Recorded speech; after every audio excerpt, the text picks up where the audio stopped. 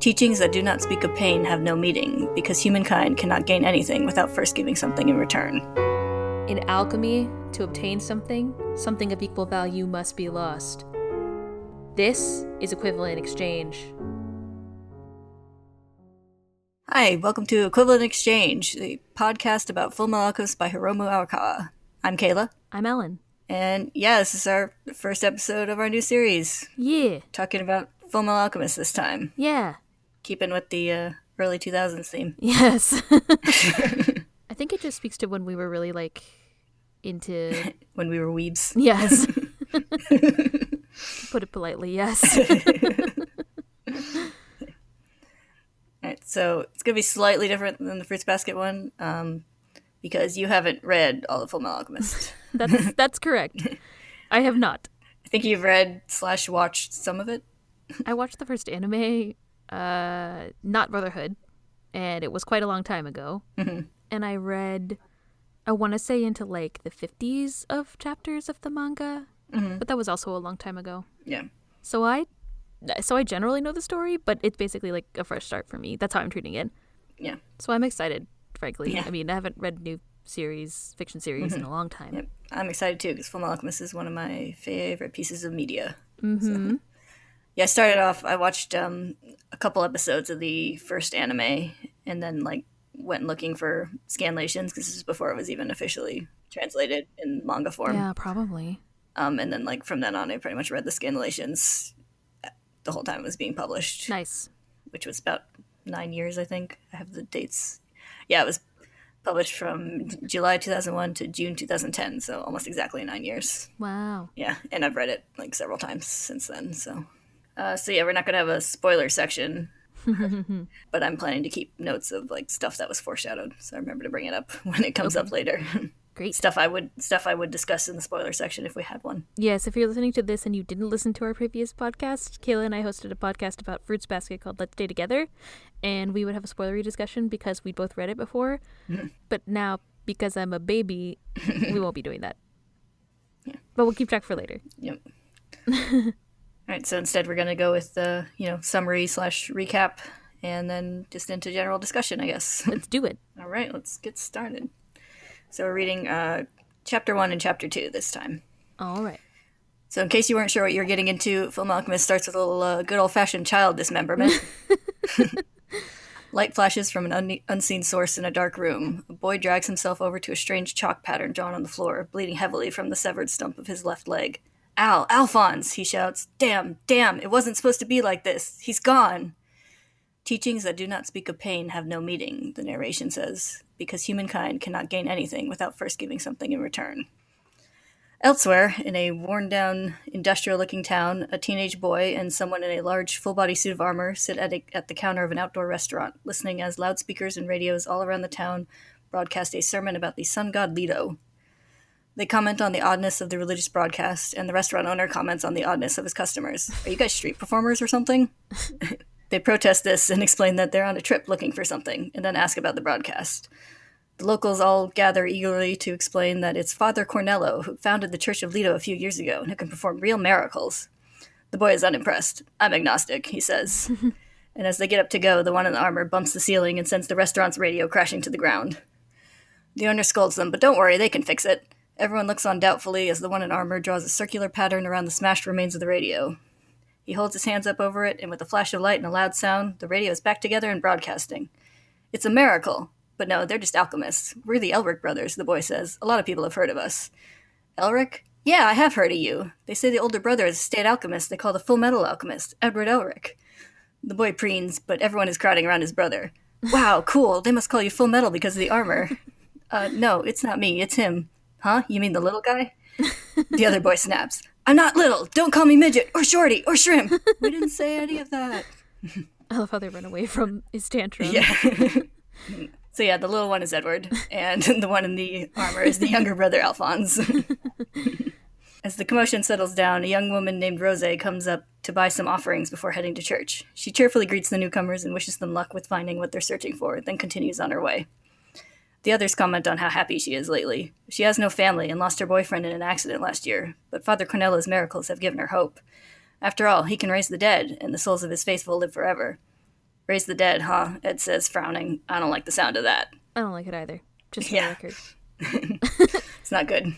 No. In Father Cornello's office, the man himself wraps up the sermon we've been hearing over the radio, and his priest praises his work.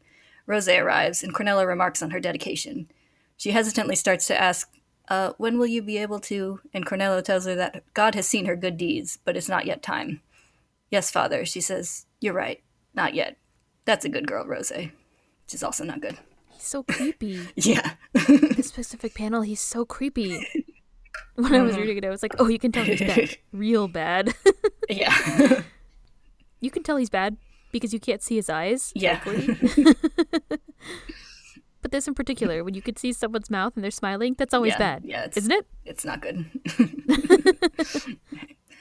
Later down in the church, Rose enters to find Ed and Al hanging out by the altar. She eagerly asks if they're going to join the Church of Leto, telling them how wonderful it is to believe in God and live each day with hope and gratitude. And if Ed has faith, he'll definitely grow taller.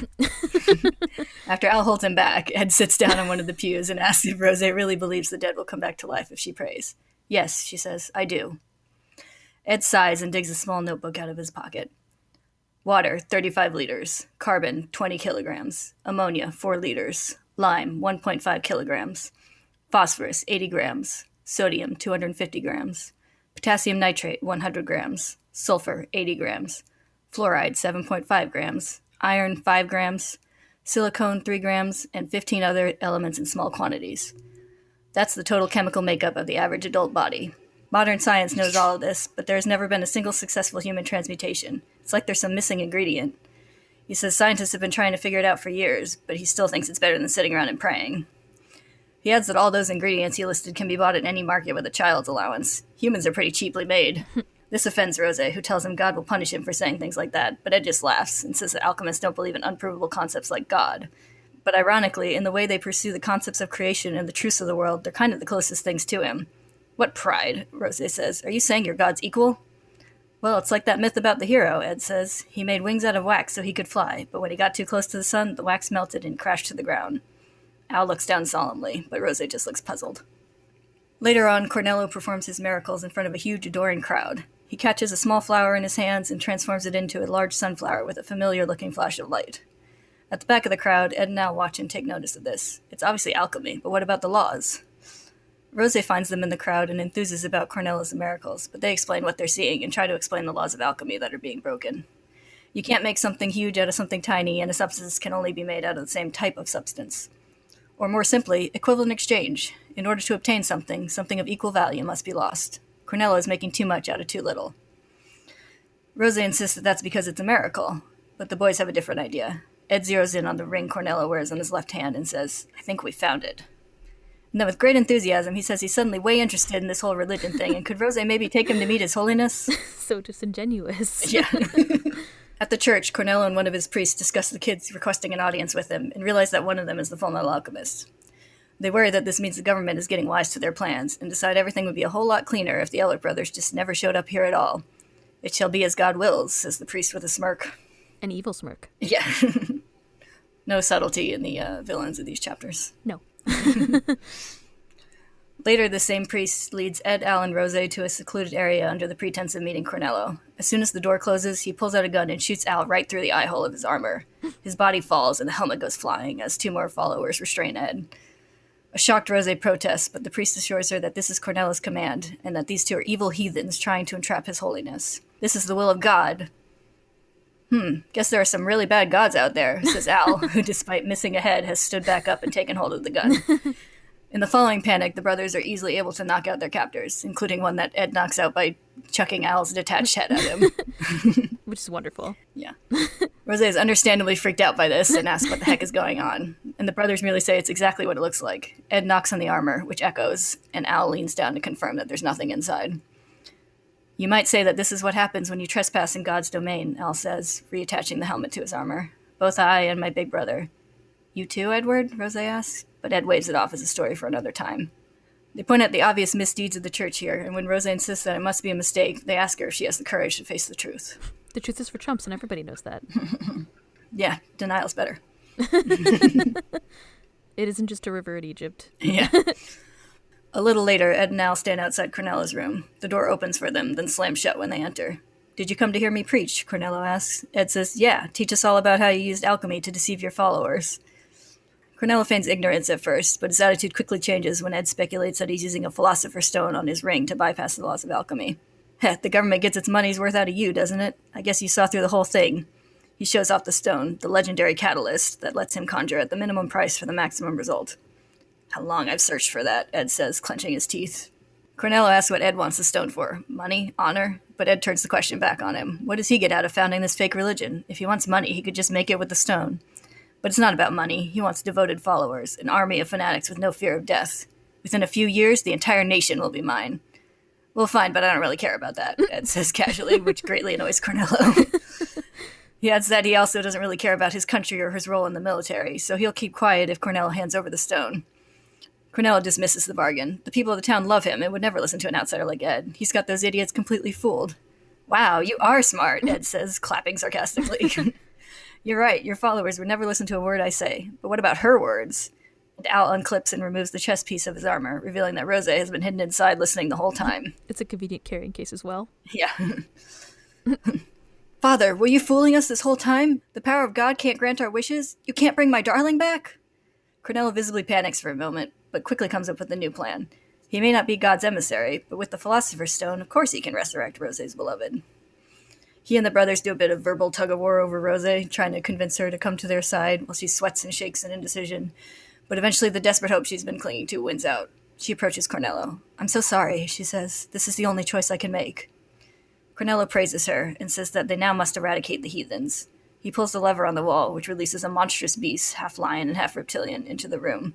He calls it a chimera, a demonstration of the Philosopher's Stone's ability to create new life. The beast growls, and Ed notes that he probably shouldn't do this empty-handed. He puts his hands together, then places them on the floor. Light flashes, and he pulls a spear from the material of the ground. Cornello takes note of the fact that Ed didn't need to draw a transmutation circle and is impressed. But that still won't be enough. The chimera's massive claws slice through the spear easily and tear across Ed's leg, making him grab his knee in alarm. "How do you like the taste of claws that can even cut through steel?" Cornello gloats, but Ed is grinning. I like how the chimera looks shocked for the record. Yeah. It's like, what? Yeah, it's like, what? The chimera looks shocked as its claws break, and Ed kicks the beast away. "Sorry, these are custom-made," he says, and his torn pant leg shows a glint of metal underneath. The chimera tries to bite him instead, but has a similar lack of success when Ed blocks it with his right arm. "What's the matter, kitty? Tastes bad?" And he kicks it away again. "Look at me, Rose. This is what happens to those who trespass in God's domain."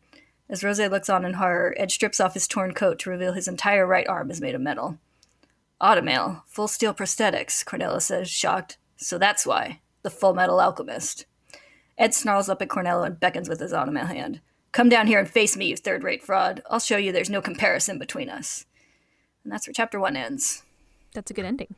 I love Ed's amount of sass. Yeah. It very much comes through. He's got twice the amount of sass that should fit in that body. The automail gives him the extra ability to Yeah. hold more sass. All right, Chapter 2 opens where we left off. Cornello recovers from his shock and says he understands who Ed is now. "Look at them, Rose. They dared to do the one thing forbidden to alchemists, the unspeakable crime of human transmutation. They've committed the worst possible sin." Rose remembers Ed's words. He made wings out of wax so he could fly, but when he got too close to the sun, the wax melted and he crashed to the ground. We transition to a brief flashback. Ed and Al are painfully young and eagerly researching alchemy. Ed spreads out a large sheet of paper covered in alchemical symbols. "This says how to do it. We can bring Mom back from the dead." The scene continues through quick images of their tragic attempt as Al's narration overlays it all. "We never had any doubts about doing it. Our mother was so kind. All we wanted was to see her smile again, even if it meant breaking the laws of alchemy. That was the only reason we were studying alchemy, after all. But the resurrection failed. My brother lost his left leg. I had my whole body taken. The next thing I saw when I opened my eyes was his armor body in a sea of blood." Back in the present, Al continues, "Even after the horrible injury of losing his left leg, my brother exchanged his right arm for my soul and put it in the suit of armor."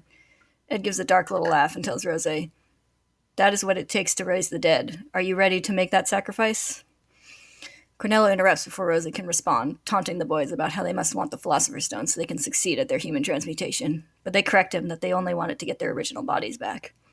Cornello transmutes his cane into a huge gun and starts firing wildly, only missing Rose because Al picked her up and put his armor body in front of her.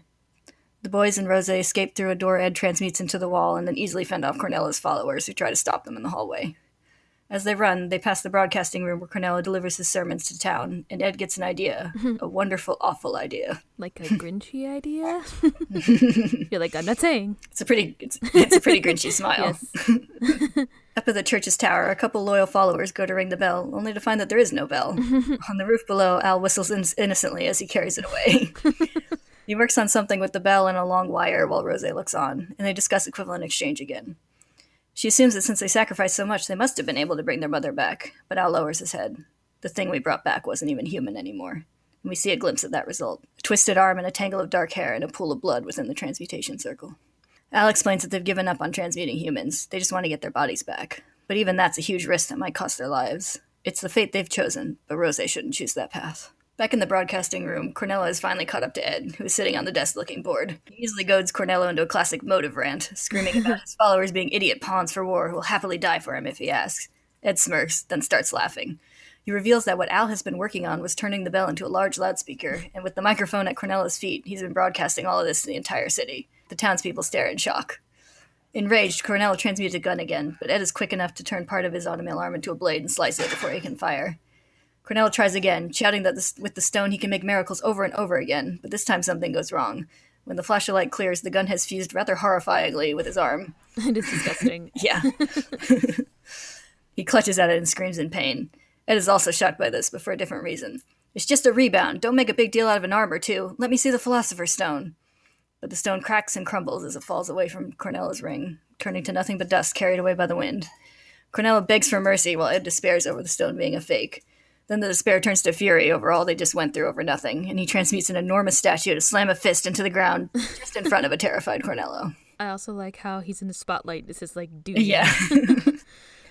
Later, Ed explains to Al about the fake stone, and they sigh over thinking they were so close, only to have to start from scratch and get back on the road to keep looking. As they turn to leave, they find Rose, collapsed to her knees on the ground. There must be some mistake. They told me he would come back to life, she says. Tears stream from her eyes. What do I do? What am I supposed to believe in now? Are you going to tell me? Well, are you? Ed tells her she'll need to figure that out on her own. Stand up and walk, he says as he and Al walk past her without pause. Keep going forward. At least you have strong legs to take you there. As the sun sets, Rose looks up to the sky. Later at the church, Cornella sneaks away to his secret room while the angry townspeople pound on the door and demand an explanation. He gripes to himself for a bit about how his plans have been ruined, but it turns out he's not alone. A dark-haired woman and a strange-looking and very round man are waiting for him. Even his eyes are round. Yeah. The woman scolds him over the trouble he's caused, while the man casually munches on the remains of the chimera Ed fought earlier. Cornella demands to know why they gave him a fake Philosopher's Stone when they said he would be able to use it to take over the country. But that was a lie. All they wanted was for him to cause a little chaos in the region. What, he really thought someone like him could be the leader of a country? Cornella shakes in rage, and the strange man asks the woman, calling her Lust, if he can eat him. No, Gluttony, you'd get a stomachache if you ate the likes of him. Cornella snaps at being so mocked and lunges forward, but not very far. Lust's fingernails extend suddenly into long, sharp lances, and one pierces clean through Cornella's skull. You are no longer of any use, she says. We see a tattoo prominently displayed on her chest, a winged serpent eating its own tail, as she pulls her hand back and he falls down dead. Lust laments that things have been going so well, and that father will be furious. As she wonders aloud what their next plan should be, Gluttony picks up Cornella's body. He grins widely, letting his large, dripping tongue, which bears the same tattoo as Lust, hang out.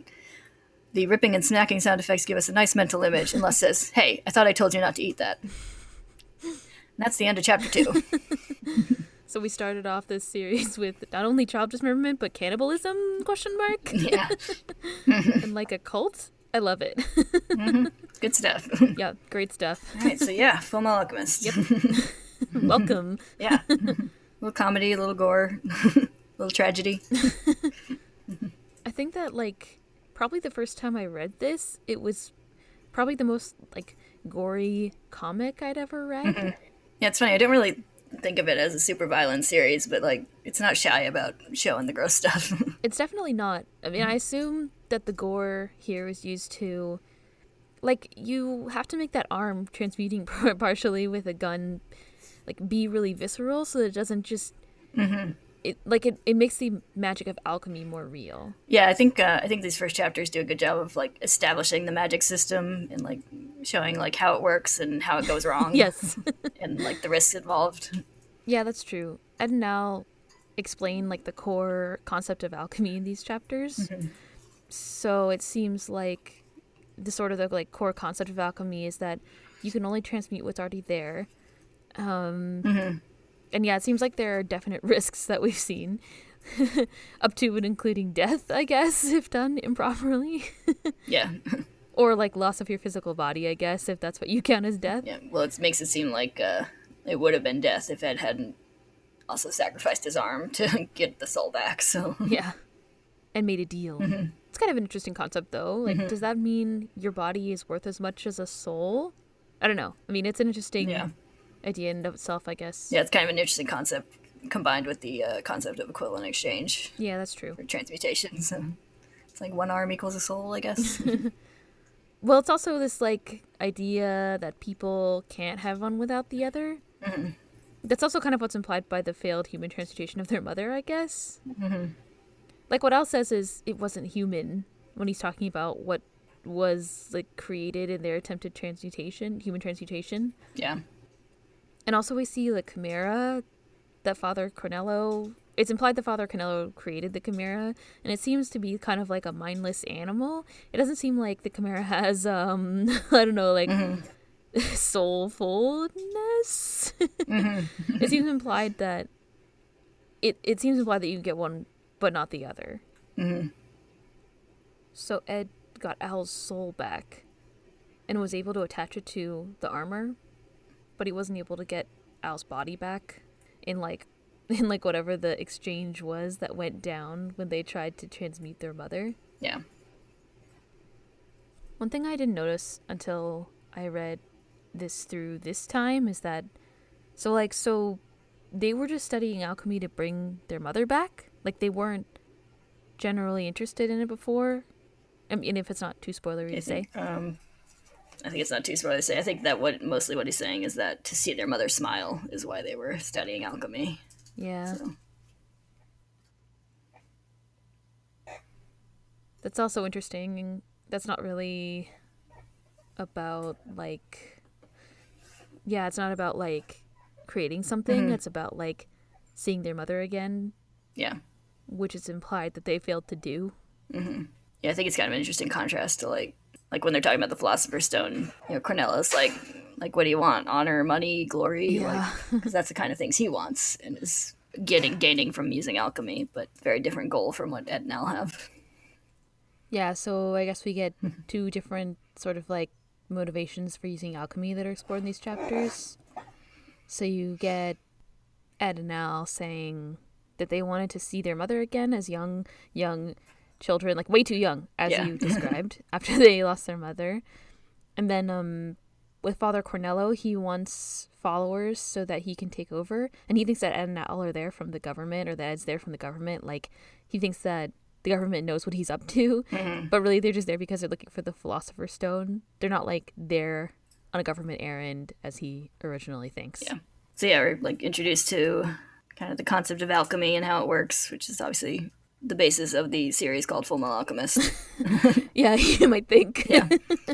And the concept of equivalent exchange and the idea of human transmutation are all important kind of lore level stuff that's introduced in these chapters. Yeah.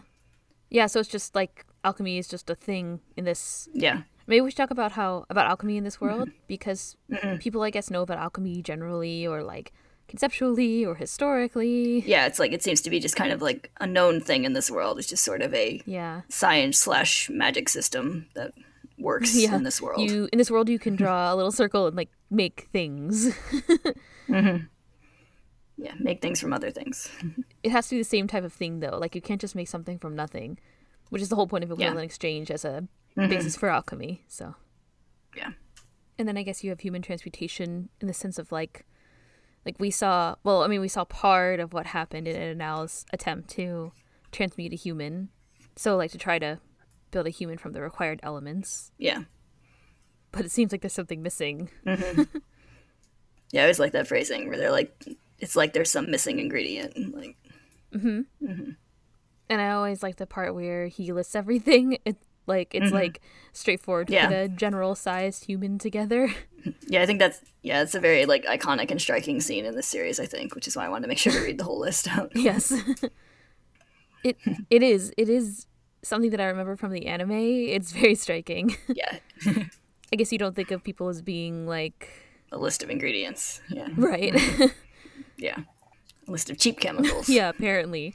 A child's allowance could buy it. When he goes into that part and says like it says that it's just like it's a reference to them as children, and it's like, oh. Yeah. Yeah, it's just kind of like a dickish thing he says at first, but then like you're like, oh no, he means that very literally. He knows from personal experience. Yeah. And yeah, we also get a bit of the concept of a state alchemist, which Right. seems to be associated with the government or the military somehow. Yeah, I forget exactly what Cornello says, but he's like, oh, you're with the government or whatever. It's also like a concept that everyone in the world is familiar with, like someone who's Yeah. recognized by the state as an alchemist. And he also has like the nickname. His nickname is the Full Metal Alchemist. Yeah, and he's like famous, at least somewhat famous by that name. So. Right. Not the suit of armor brother. No.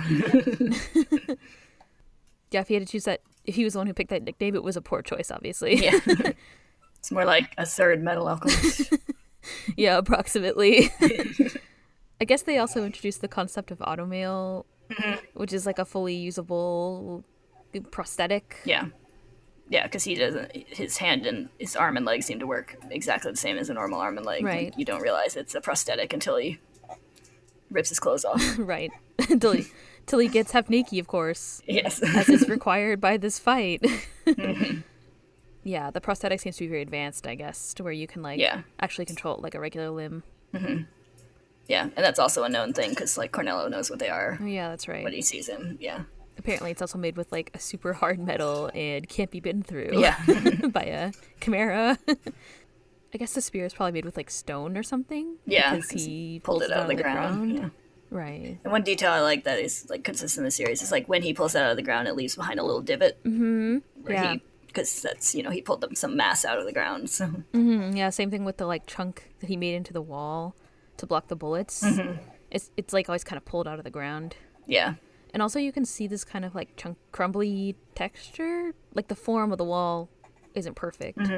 yeah. There's always like a little like that kind of blocky texture on stuff that's transmuted like that. Yeah, it's kind of like it makes me think of like almost a pixelated texture, but obviously not. It's just it's got the kind of little like Tetris block looking things, kind of It has like a brick type texture, I guess. kind of like at the edges of stuff. Yeah. I guess transmutation in this series is always accompanied by that like flash of light. As if it's like the electrons moving around or something like that. Yeah, the little like lightning bolt thing. Yeah. He also says, did we talk about transmutation circles yet? Like when Al fixes the radio at the beginning of the first chapter, he draws a circle on the ground to like help him do it. But Ed doesn't need that. Father Cornello comments that he doesn't need to do that. Yeah, he just like puts his hands together and then puts them on the ground and is able to do the transmutation. Right, so I guess that's like a known thing about alchemy too. Like sometimes you need a thing to help you do it. You know, a thing. Yes. you need like a magic sigil to help you do it. Yeah, it definitely seems like noteworthy that he doesn't need one. Yeah. So. It looks like Father Cornello doesn't need it either. Although he's using the stone to help him, I guess, in some way. Yeah, there's not a lot said about the Philosopher's Stone at this point, but like it's obviously some kind of like thing that helps you bypass the laws of alchemy Yeah. in some way. I guess like outside of Fullmetal Alchemist and within the world of Fullmetal Alchemist, it's something that's supposed to be able to... You're supposed to be able to use it to bring people back to life or like to aid in human transmutation. Yeah. So it's some kind of substance that enables you to bypass the laws of alchemy up to and including, I guess, successful human transmutation. That's the rumor. Yeah. But unfortunately for Ed and Al, this one turned out to be a fake. Yep. Which is an interesting concept in itself. That Yeah, true. You can make a fake Yeah, you Philosopher's could make a Stone. fake. Yeah. Which seems like it works for a little while, but then like has like limited power or something. Yeah, the stone like cracks, like it appears to lose its power. It also like backfires on the like second gun transmutation or the like third. Yeah, no, just bigger gun. Father Cornello is very inventive. He just like make a gun, turn this cane into a gun. And is like making walls and transmutes his own automail and stuff. Yeah. Giant statue, no big deal. Yeah, and this becomes like kind of a running background gag. But like Ed's transmutations are really tacky. Like all the time. Yeah, that's true. I just love that it's already like I know it becomes a gag from reading the rest of the series. I don't think it's a spoiler to say something's a running gag. No. But it's funny to see like it's already here. Like when he transmutes the spear, it's got the dragon on it, Right. which is unnecessary. Like when he transmutes the door, it's got like a skull above it or something. Right. And then he like transmutes a giant fist statue instead of just being mad. Yeah. Ed's personality, from my recollection of the series, comes through really well here. He's kind of like over the top and like super sassy. Like Rosé is like, what pride, when he's talking about being able to transmute stuff and being close to God or whatever. Yeah. But one thing that was striking to me was like how angry he is about the stone being a fake. Yeah. Like first he's disappointed, then he's really angry, and it's this like extreme frustration about not being able to find the Philosopher's Stone. Which I guess is understandable if you're missing half your body and your brother doesn't have a body and you're trying to restore it. But yeah, I just feel like his anger toward Cornello is marked. Yeah. Yeah, it's pretty dramatic. Yeah, maybe dramatic is a good way to describe his personality. Yeah. But yeah, I do love how his like despair is drawn as like that like it's me in the spotlight losing my religion kind of. Yeah. I feel like Arakawa's art style is really different from a lot of stuff. Like, you don't see a lot of other things that look like her art style, and it's very distinct. Yeah, her style is very distinctive. It's something I really like about the series is her art style. Yeah, like how like the characters are kind of like chunkier almost than like your average anime character. Yeah. Like yeah, your kind of standard stereotypical anime characters like really skinny and pointy, where they're kind of she has kind of like more rounded and square Yeah. Yeah, it's true. shapes to her characters. Yeah, like everybody has kind of a big square head and a big square jaw. Like especially all the dudes. And they're like pretty, you don't have a lot of like long, thin people. Like everybody's pretty muscular and stuff too. Like these enforcers for the religion, they look like they could fuck you up. Yeah. You know? I can remember drawing specifically Fullmetal Alchemist style anime eyes in my notebooks in high school. Yeah, they're kind of, instead of being like big and round, they're all kind of angular. Like even Rosé's eyes are pretty angular, even though they're big-ish. She has a little tick at the corner of her eye, like eyelashes, but they're not like, you know, they're open on the bottom. You don't have a line underneath, unless it's like a close-up. Like when there's a close-up of Rosé where her eyes are, you can kind of see like eyelashes and stuff. But it's very interesting. Ed has his characteristic bang, his hair piece that never goes down. It's to make him taller. Yeah. He needs it for the height, extra height. Does it say how old they are at this point in the series? Yeah, I'm not sure it's explicitly said. I think Ed is 15 and Al is 14 Oh, okay. at the start of the series or something around that age. Teens. Yeah, they look like teenagers. Ed looks Yeah. kind of like a younger teenager, but I guess it's because he's short. Yeah. But they're definitely young. They're younger than Rosé. They're the youngest people in like every scene in this part of the story. Yeah, I think the art style shows like different character ages pretty well too. I think the art style shows action really well too. Like sometimes action in still form, like for me at least, is a little bit hard to tell what's happening. Like the way that Arakawa draws, you can see exactly what happened in every single fight. Like you can see who punches who. You can see like the dude that Alphonse punches. Like you can see his face is all fucked up for, you know, being hit by a suit of armor. Yeah. Yeah, it's a pretty like clean style. Like it's mostly like solid, clean lines, right? Not as sketchy a style as some that you see. So And it's kind of like high contrast, I guess is a good way to describe it. There's a lot of like fully inked backgrounds or like fully inked shadows. Like there's not a lot of like gray texture or other textures.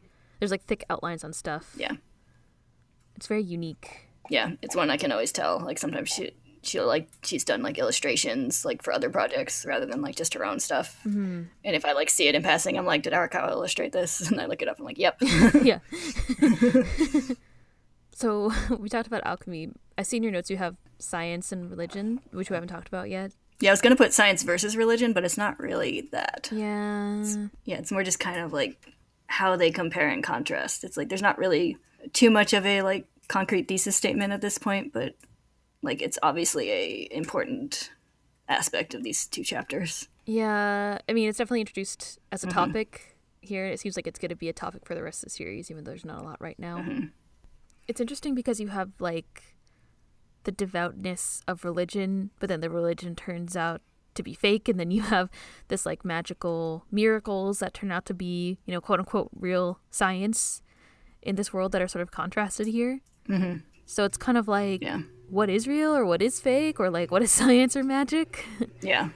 I agree with you that we don't really have like a firm statement at this point, but you know, we have some characters with different opinions and points of view. It does seem like it'll be an ongoing debate / theme in the story.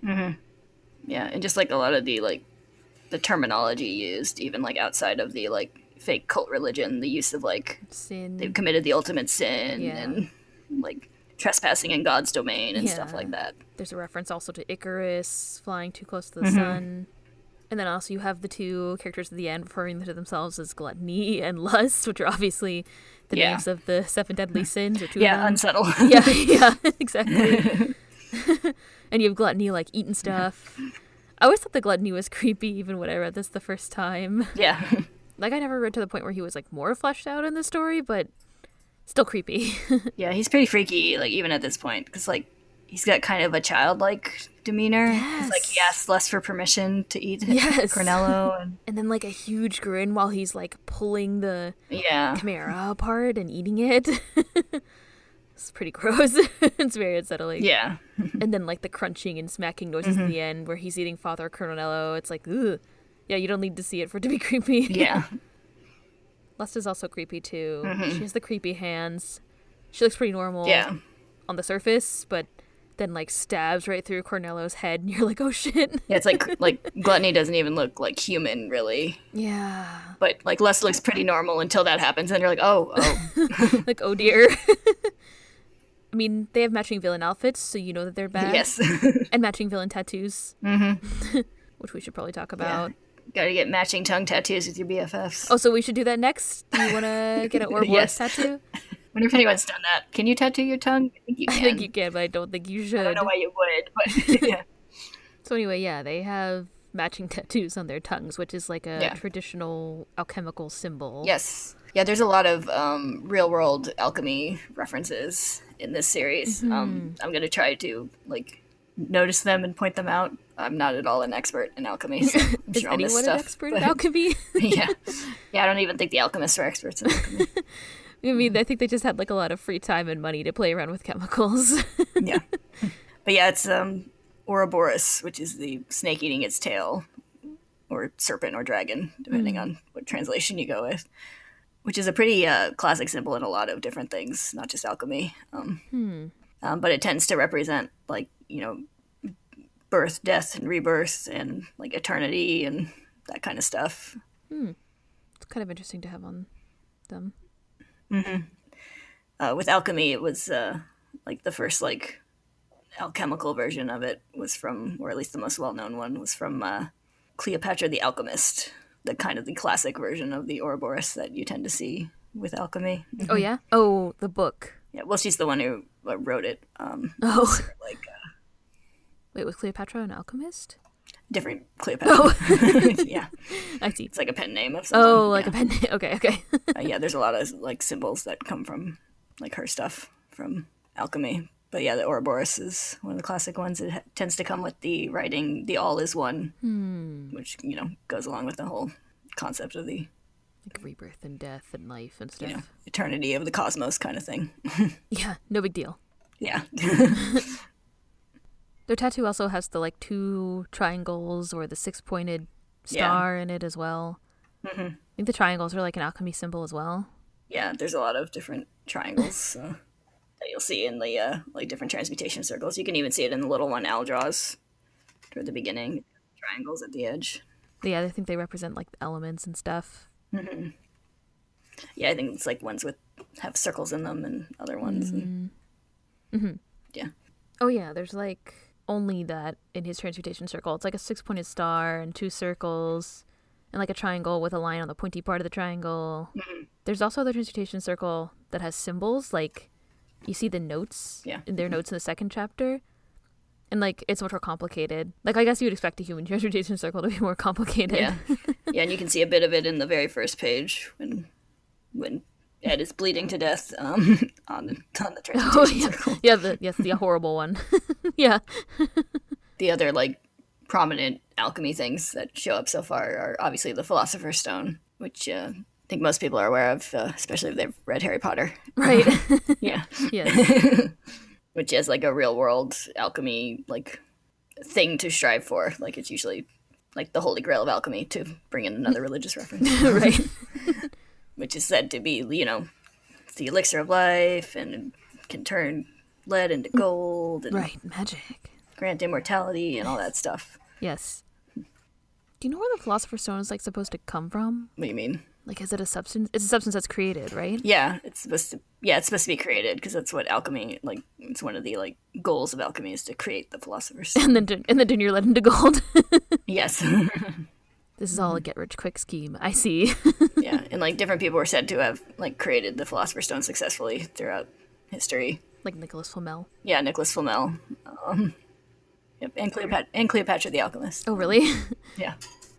Nicholas Flamel also contributes the famous snake and cross symbol that we see on the back of Ed's jacket and also on Al's arm. Right. Do you know what it's supposed to represent? Not really. It's kind of a vague thing with him, because like it was... Nicholas Flamel had like a book called like Exposition of Hieroglyphical Figures. That's a mouthful.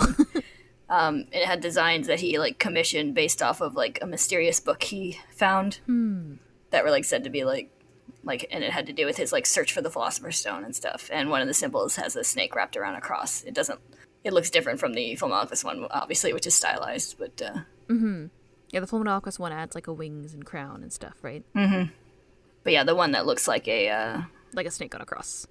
the one that looks like a old etching. Ah, yes.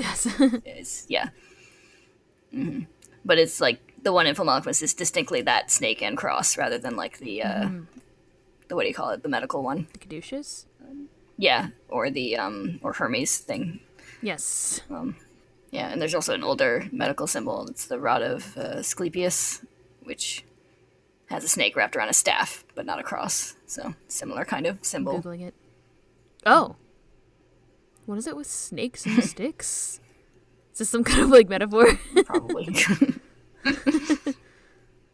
Yeah, so there's a lot of imagery that's already worked in here, and a lot of symbolism that's worked in the story that's both religious and these sort of esoteric or hermetic symbols as well, which is interesting.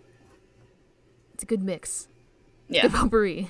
I feel like some manga and anime really like appropriate certain symbols in a certain way, but I feel like these are all done with a purpose, and they're used consistently. Yeah, like you can tell there's research behind these, not just her going like, oh, that looked cool, I'll put that on one of my I want to put a characters. snake on a cross. That's pretty rad. Yeah. Yeah.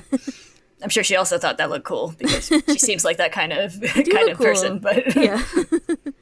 Isn't that part of the point of these symbols? yeah, Fulmalchus has good symbols. Like, if you want to get a tattoo out of a manga series, you could do worse than Fulmalchus. Maybe not on your tongue, though. Yeah, for a variety of reasons. Speaking of symbols and esoteric symbols and stuff, when there's a flashback to their past and they're studying, I thought it was interesting how they had like a whole library, like not just a suit of armor that Al eventually gets like put into, but there's another suit of armor. There's like a skull. So you have like a mix of imagery there in that scene too, in the background. There's like something in a jar. It kind of looks like Mew. It does look like Mew.